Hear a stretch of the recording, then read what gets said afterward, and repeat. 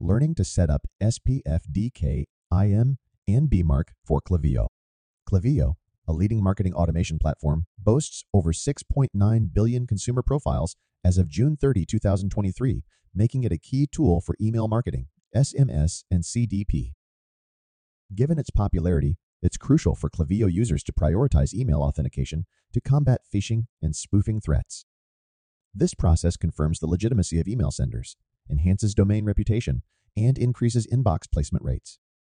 Email authentication safeguards against phishing attacks and ensures compliance with various regulations.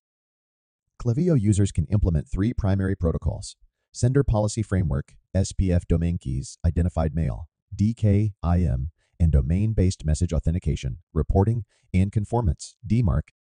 To begin, users must set up SPF and DKIM in Klaviyo's settings by adding domain records to their DNS zone. Once added, users verify the records in Klaviyo and activate the domain, ensuring successful authentication. For DMARC setup, users navigate to the Domains and Hostings tab, fill out a form, and generate DNS records in Klaviyo. These records are then added to the DNS zone, and users proceed to verify the domain and apply the setup. Understanding the complexity of email authentication, DuoCircle offers support for DMARC setup, from guidance to implementation and reporting.